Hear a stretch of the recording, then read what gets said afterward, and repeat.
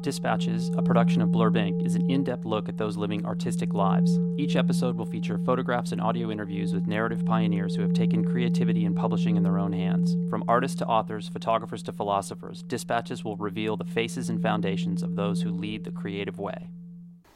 Hello everyone, this is Dan with Blurb, and I'm in Bondi Beach, Australia today with Jackie Arthur, who is a book publicist who I met last night at a party here, a book launch in Bondi Beach, and I wanted to take the opportunity to come and speak to her. Number one, because she's so nice, and number two, because I'm a little bit clueless when it comes to book publicity and actually what a book publicist does. But before we jump into that, a little background on who you are, where you came from. Hi, I'm so pleased you're here with me in Bondi Beach.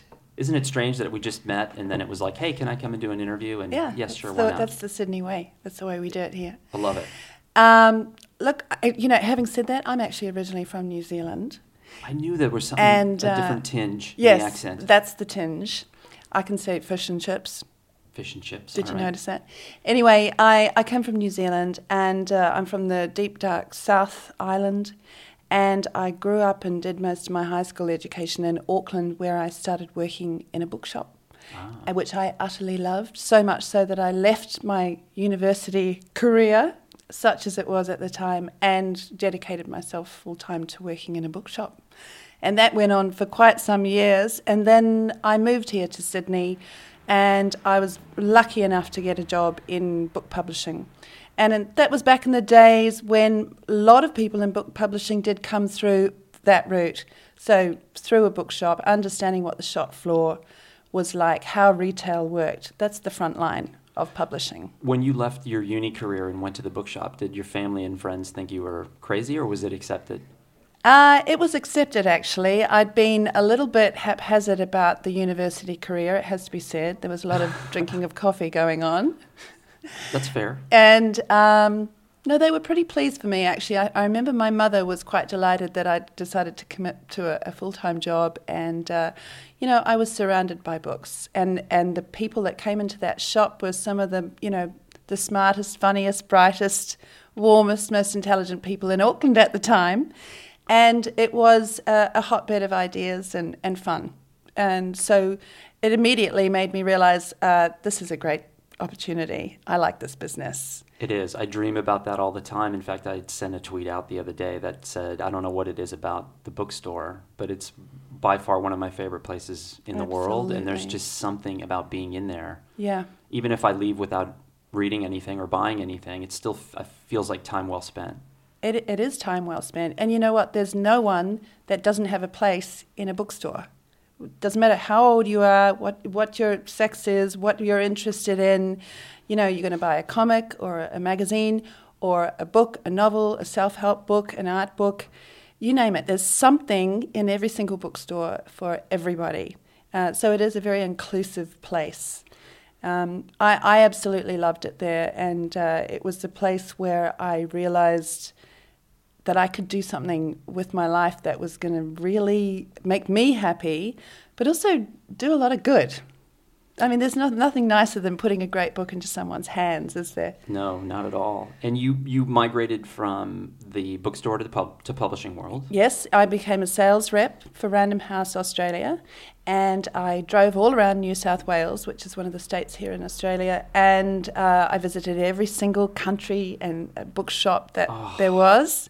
That sounds wonderful. It was wonderful, and I drove a very large, powerful red car, an Australian Ford Falcon. Ooh, that sounds hot. Oh, it was hot. And I drove all over the place, from Port Macquarie up north to west to Dubbo, right down south to Bega, and I sold books to the little bookstores in town. And it was back in the days, it has to be said, when every little town did have a bookstore, which, and I know it's probably similar in the States, True. But that's not true anymore.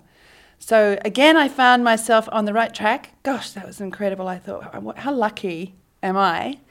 And then I noticed that one of the things that really made a big difference to me as a sales rep selling books was response, reviews, word of mouth. Mm-hmm. What people were saying about books, not just what I was saying, but it seemed to be called publicity, and it had a real sway over customers, and they responded to good reviews. And I thought, you know what, that is obviously a part of the industry that has real influence. And I'm dealing with some important stories here. Even as a sales rep, I was selling in books, in the mid-90s about AIDS and about what was happening in the Yugoslavia, the former Yugoslavia, etc. They were really important stories. And I thought, these are the sort of things that if you got this into the national discussion, the debate, we could actually change the world. Yeah, do something. Yeah. So then I went to work in the UK and was very lucky to get a job for a fledgling publicity company. And that's where it all started. And so what is a book publicist exactly? What do you do? Well, we have 5 obsessions, all of us. Those obsessions Only 5. Are print, radio, TV, online, and live events for I like that. authors. Okay. So those are the 5 things that I'm basically thinking about all the time. Behind that is the question, how do I get your book into the national psyche? How do I get everybody talking about your ideas?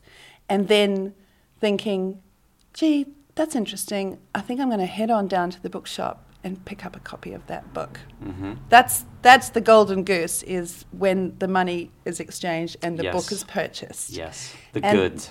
And that's when I know, we've kicked a goal. So through those 5 mediums, print, radio, TV, online, and live, I am constantly making that effort to get your book, your idea into the national discussion. Is there one of those 5 that you find the most important? Interesting question. I would say that over the years that I've been a book publicist, which would now be nearly 20, wow. I would say that the front runner in that respect has changed. I mean, it used to be if you could get yourself a spread on the Saturday paper, for example, when I was working in London, if you were in The Guardian, it was a sure thing. You were in the G2 section, you've made it. That was the holy grail. Now, of course, we all know what's happened with newspapers and magazines. That has simply dropped away. And while it still has merit, it certainly doesn't have the influence it used to. I would say probably television is right up there now, because there are some shows that we all love that are made for books because they're about ideas. In Australia, you would say it was Australian Story, which is on the ABC here, which is a half-hour, 40-minute show focusing solely on a regular Australian person, often with an extraordinary story. Okay. So it's a non-fiction place.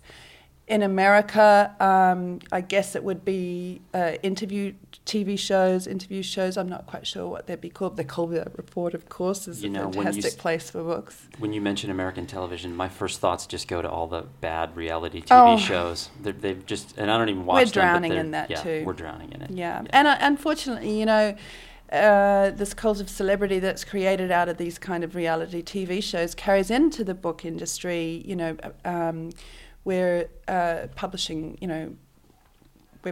the winner of The Bachelor is writing a book about love. I just made that up. Yeah. But, the winner of MasterChef does a cookbook. So it all generates back to books. But I guess now one of the things that I see that makes a huge difference immediately that I can see and that I personally adore is the live event, the bums on seats moment. Bums on seats. You know what? We're living in the age of the global world, the internet. Content is king. Ideas are everything. And strangely, at the precise same time that we can all share so much, we really love the intimate moment too, more than ever. And it's terrifically satisfying to be involved in a live event that involves somebody like TEDx or a writers' festival or a think tank kind of discussion event where people are sitting down and the discussion is live and vibrant in the room and ideas are swirling round. And I think that is one of the most exciting parts of book publicity right now. Because is it true that, and I think what you're speaking to is the fact that when people get to buy a little piece of the author by being there, they're not just buying the work and the words and the story. They want to know, they want a little piece of that person. And when they get to meet them in person and be there live, I've always found it's much easier to sell books in person than it is online because they get that one little extra piece. Yes, they call it experiential marketing. You know, if you can actually have a piece of the experience, it kind of bonds the punter and the artist together forever in a way. I mean, we all remember those moments that we've been in a room where an idea was put out there and the room stills and people, oh, wow, yes, that's a great feeling. And then you're, that's it. And you will. And the other very potent thing about the live event is we all love to have something to talk about. Sure. And, to share a really vibrant, modern, new idea over dinner with some friends, great. Absolutely. Yeah. So that's probably one of my most favourite parts of book publicity right now is the live experience. And I have friends in the U.S. who are in publishing and other friends who are in the art world. And when you achieve a certain level in a certain position, they've in some way become a target. They go out and everybody is after them. Is that sort of, with the volume of books being published today, have you become in some way, shape, or form a target? Like, for example, the event last night. Are people after you to do this for them, or is there still a barrier around you where you focus on specific projects only? I'm enormously flattered by your question, first of all.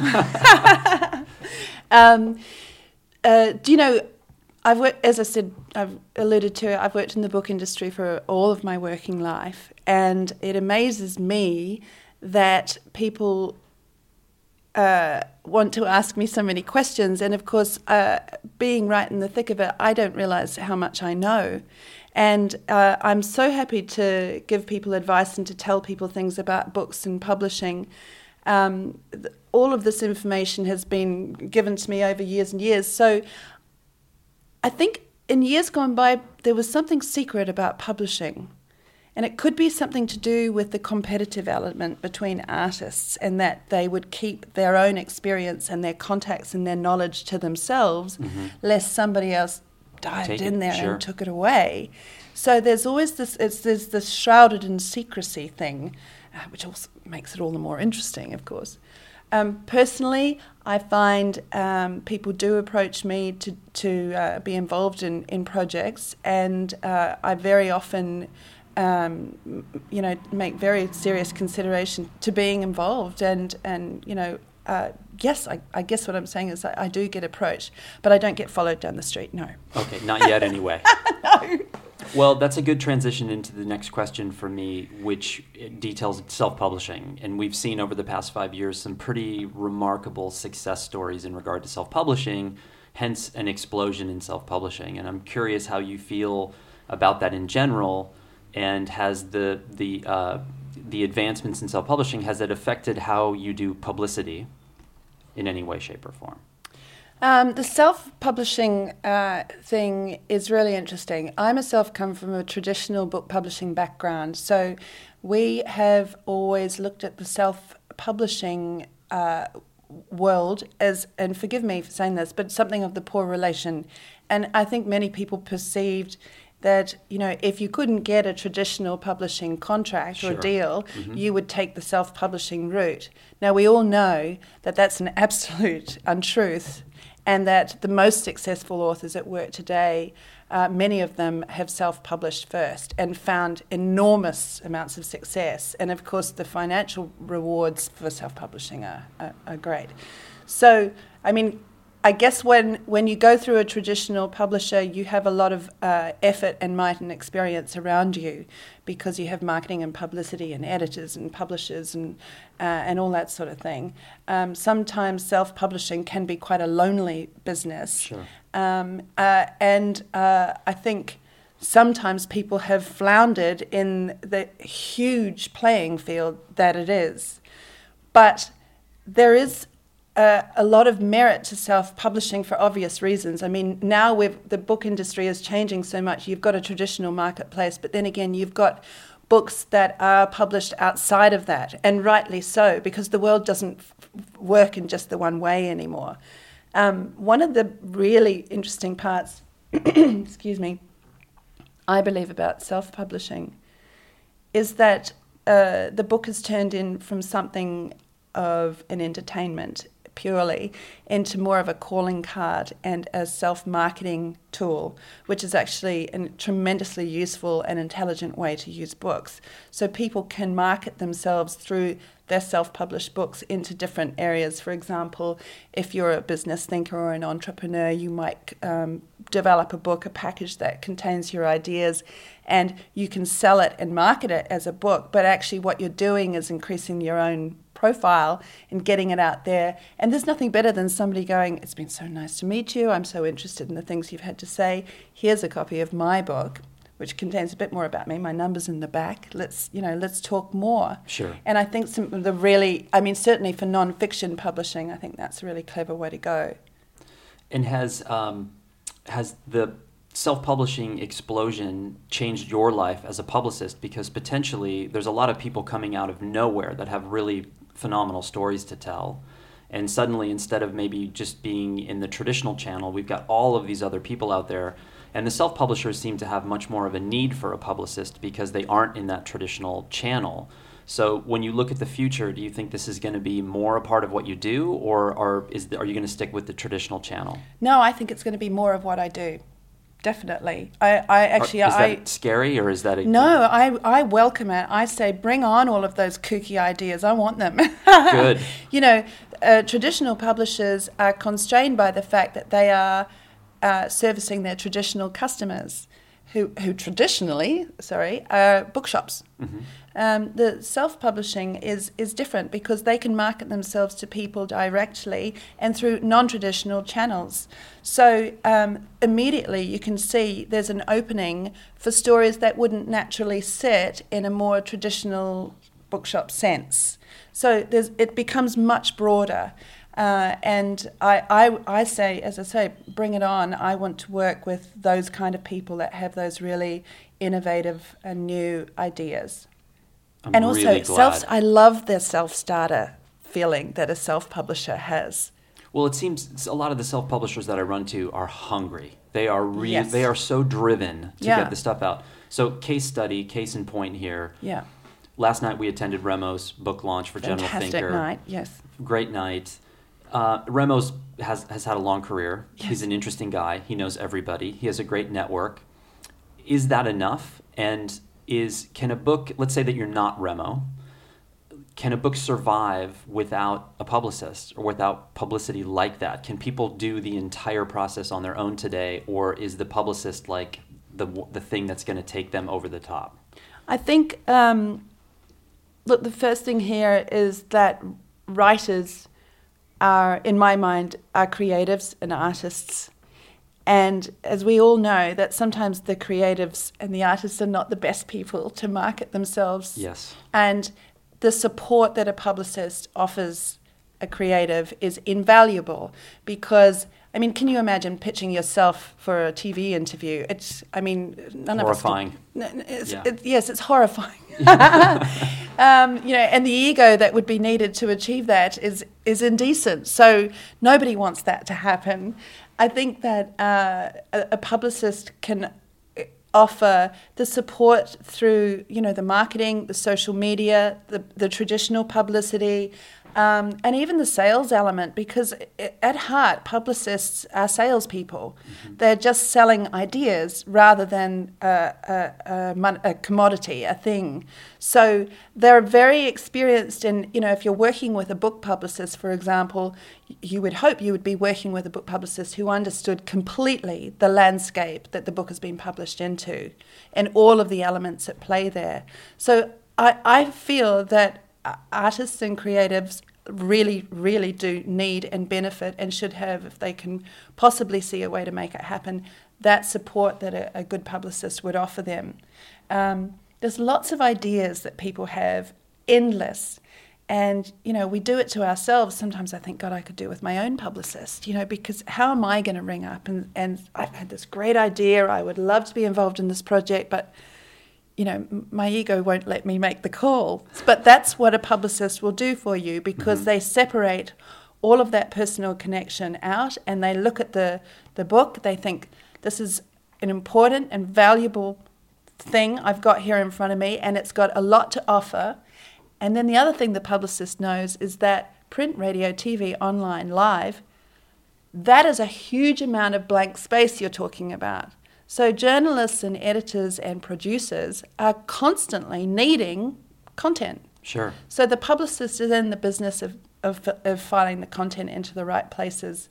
For an artist, that's it's tough to do. It's Sure. definitely doable. Well, that's multiple jobs. You're wearing one person wearing all those hats, and I think a lot of times when people hear self-publishing, they think I've got to do every single piece of this myself, and that's not the case. And in many cases, that's the wrong approach to take, because you might not be an editor or designer or publicist. That's correct. Yeah. So the next question I have could be scary. It might not be. It's a term that I love to throw around, hybrid publishing, which when I talk about hybrid, it's the physical book, the digital book. And sometimes people are a little put off by the digital side, or on the flip side, I get people who say only want to publish a digital book. So let's take that as an example. Say that I'm an author and I've got a book and I just want Kindle. I just want to go Kindle. I don't even want a physical book. Has the advent of the digital book changed your life as a publicist? And are there certain tricks and things that you do aimed at the digital market that are different from the print market? Interesting question. There was like 12 questions in there. Yeah. I'm just going to answer my bit that I can remember. So that's perfect. In publishing at the moment, the thing about digital books and so ebooks and p-books is what we call them, is that they both have a commonality in that they contain ideas and they're propelled by personality, the author. So you've got these two elements, content, personality. So as far as the publicist is concerned, again, as I said at the beginning, my thought is constantly, how do I get this concept, this idea, this person discussed so much so that the book will be bought?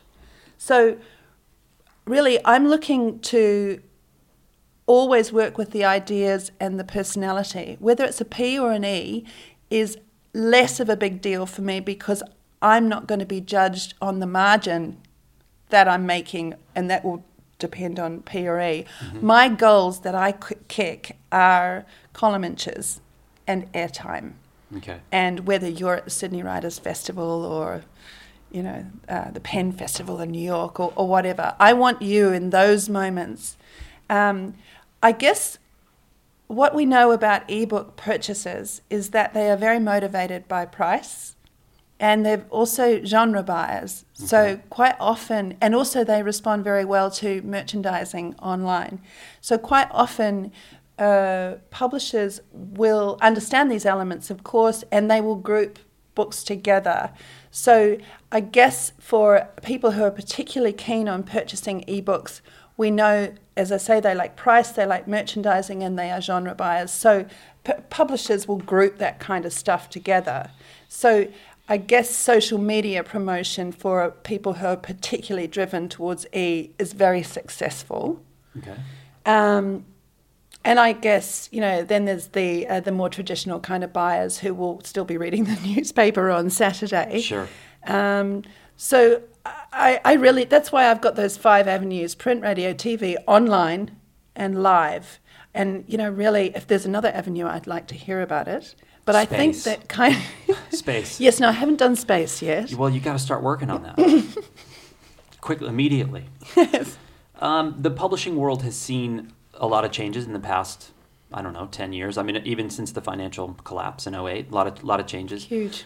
Do you see any significant changes in the immediate future of publishing? And then if you can maybe look at the crystal ball a little bit, do you see anything 10 years down the road or 20 years down the road that a person like myself would not see coming? Gosh, I think probably one of the things we're going to see and all really enjoy is far more highly developed and impressive ebooks, that have embedded images and a much more interactive experience. Okay. And I anticipate that will become so advanced that we barely remember that they're books. Well, that's interesting, because the last question I was going to ask you is about the future of book, and do you think that it would be reinvented at any point in time, undone, redone, reinvented? And I think that's what you're speaking to now. We've kind of heard about these advances in the multimedia books for a long time, and now they're starting to get really interesting. And so you think that's, and I think one of the interesting questions is, are we going to even call them books at that point? Well, I think this is a great discussion, and I think the question before that is book publishers.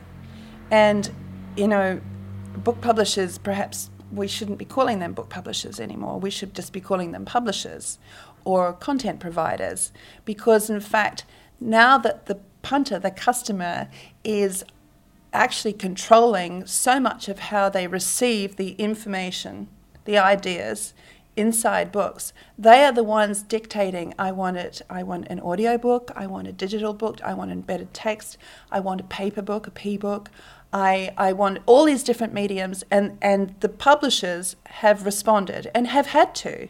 And so really they need to understand that they're content providers. So as the channels for consumption present themselves, they need to go there. They have to go there to remain relevant. That's a great point. That was a great answer. And I think that was a decent question, too. So I thought the just question to blow was my own excellent. horn. Yeah, no, I was totally up with that. On a personal level, Yeah. what do you read? Do you know something? I read a lot of nonfiction. Okay. And I do very much, because I read a lot of nonfiction, because so much of my job is about fiction. So it's a balance. So I'm very lucky to be working in an environment where I've always got lots to read. But the fiction I adore and I love it. I read Sarah Waters, I read Sarah Dunant, I read David Mitchell, I read... you read Persian cookbooks? I read Persian cookbooks. I'm particularly keen on those. And then I read a lot of nonfiction. I'm very interested in personal stories, in war stories, and in history, actually, and biography, I suppose. I find I love ideas, as we all do. This is the business we're in. We're so lucky. And I do find that reading about people's lives, you often have some of those aha moments, coupled with, I've been there, that's happened to me, makes sense. So, yeah, pretty wide reader. Well, that was a fantastic interview. And I literally sprung these questions on you as we sat down here. So I just want to say thank you for taking the time to do this interview. It was wonderful. I learned a ton, and I think everybody that's going to come to the site and see this is going to learn a lot. And Blurb has literally thousands and thousands of clients around the world that are going to appreciate you sharing that information. So again, thank you so much for taking time to do that. Well, thank you for coming here, and I love your headphones. And I would just like to say one thing to sign off to all you writers out there and to the people at Blurb, that books and writing is really one of the most important things. And for the writers, the most important thing to remember, the most important point, is that it is your responsibility to write the best book you possibly can. That's it. All the marketing and the publicity and the sales and the distribution and the cover and the final typeface will be sorted out by people who really know what they're doing. But as the writer, you have to write the best book you possibly can. Wow, very well said. Thank you. Thank you.